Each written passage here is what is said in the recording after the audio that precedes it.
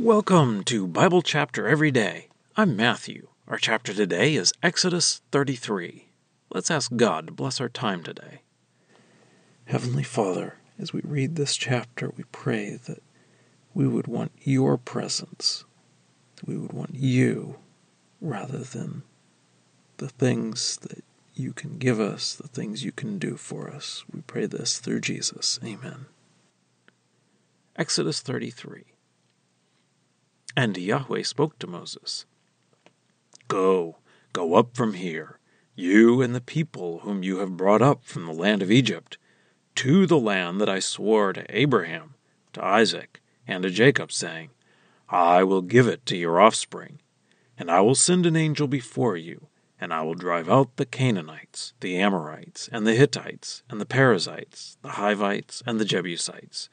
Go to a land flowing with milk and honey. But I will not go up among you, because you are a stiff-necked people, lest I destroy you on the way. And the people heard this troubling word, and they mourned, and they each did not put on their ornaments on themselves.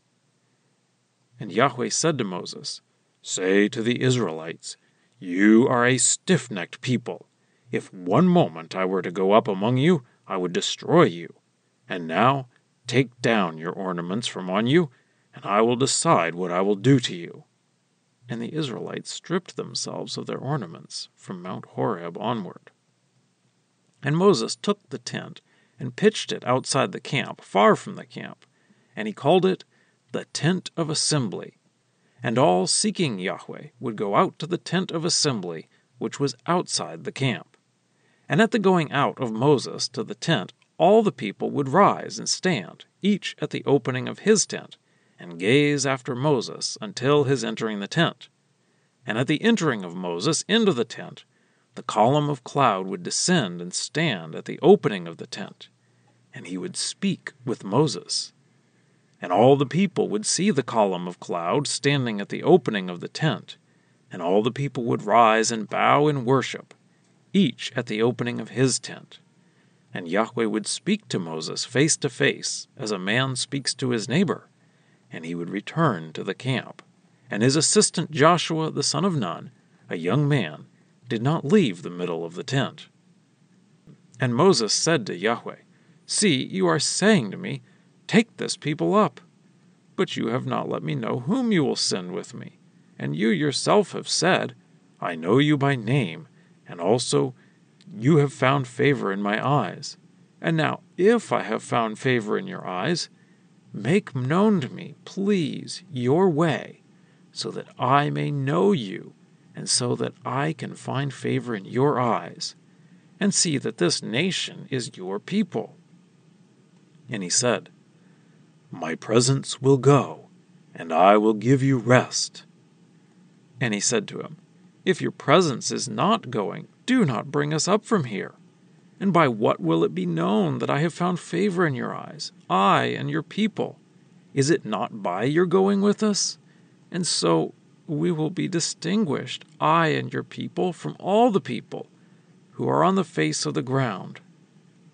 And Yahweh said to Moses, Also I will do this thing that you have spoken, because you have found favor in my eyes, and I have known you by name. And he said, Please show me your glory.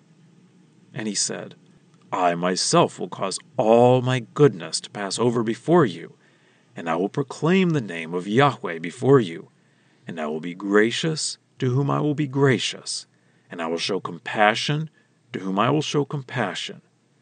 But, he said, you are not able to see my face, because a human will not see me and live. And Yahweh said, There is a place with me, and you will stand on the rock, and when my glory passes over, I will put you in the rock's crevice, and I will cover you with my hand until I pass over, and I will remove my hand, and you will see my back, but my face will not be visible. Well, that's the reading. Let's dig in. In chapter 32, the people had Aaron make them an idol that they worshipped in a very pagan way. And Moses realizes that this is a horrible sin, Moses talked to God about it at the end of chapter 32, and that discussion continues here in this chapter. Yahweh tells Moses to go on and lead the people to the promised land. God says that he will send an angel to lead them and give them victory, and they can take the land that God describes as a land flowing with milk and honey. That is a figure of speech to mean a very fruitful land that will provide not only the necessities, but also all of the luxury food in great abundance. But God says that he will not go with them himself. This was very bad news, and the people mourned and took off their jewelry. Of course, they had already turned some of their jewelry into the golden calf idol, but now they removed the rest of their jewelry because God told them to. They probably got this jewelry in Egypt when they were leaving and asking the Egyptians for gold and silver, so in a way it was a gift from God. Then we get this description of a tent that Moses set up outside the camp. It is called the Tent of Meeting, and Moses would go there to meet with God. It isn't clear exactly when Moses set this up, but I think it is important to the context here that it was outside the camp. God was not in the camp of Israel at this time, but the people would watch as Moses went to the tent of meeting to meet with God, and they would see the cloud come down to the entrance of the tent. And we get another mention of Joshua here. We had him a few times already. He led the battle against the Amalekites in chapter 17, and he was on the mountain with Moses when he was talking to God in chapter 32. And now we learn that he would go out to the tent of meeting with Moses, and he would stay in the tent of meeting. So it seems that Joshua was developing a close relationship with God himself. So then we return to the story of Moses talking to God, and Moses asked God to make known to me, please, your way. Moses could have just been asking God to tell him God's decision about going with them, as some people have suggested. But I think that Moses was really asking to know God more. So God agrees to go with Moses and give him rest. Moses asks again that God go with them, and God agrees. And then Moses asks for something even greater. Verse 18, and he said, please show me your glory. God explains that Moses cannot see his face because no human can see God's face and stay alive. But God will give Moses the most a human can take, and have his goodness pass before Moses so Moses can see his back. Now, I don't think God literally has a face or a back, but I think God is saying he will show Moses what Moses, as a human, can handle. And now for a deeper dive. Do you want to go to heaven? I think everyone would say yes to that question. Why do you want to go to heaven? That is where answers will differ. A lot of people will say, to see my grandmother, or some other person. Maybe some people would say, because I don't want to go to the other place. What if God said we could go to heaven, but actually he won't be there? We can have a pleasant time and see all of the other people who have passed on that we love, but not God. Would that bother us?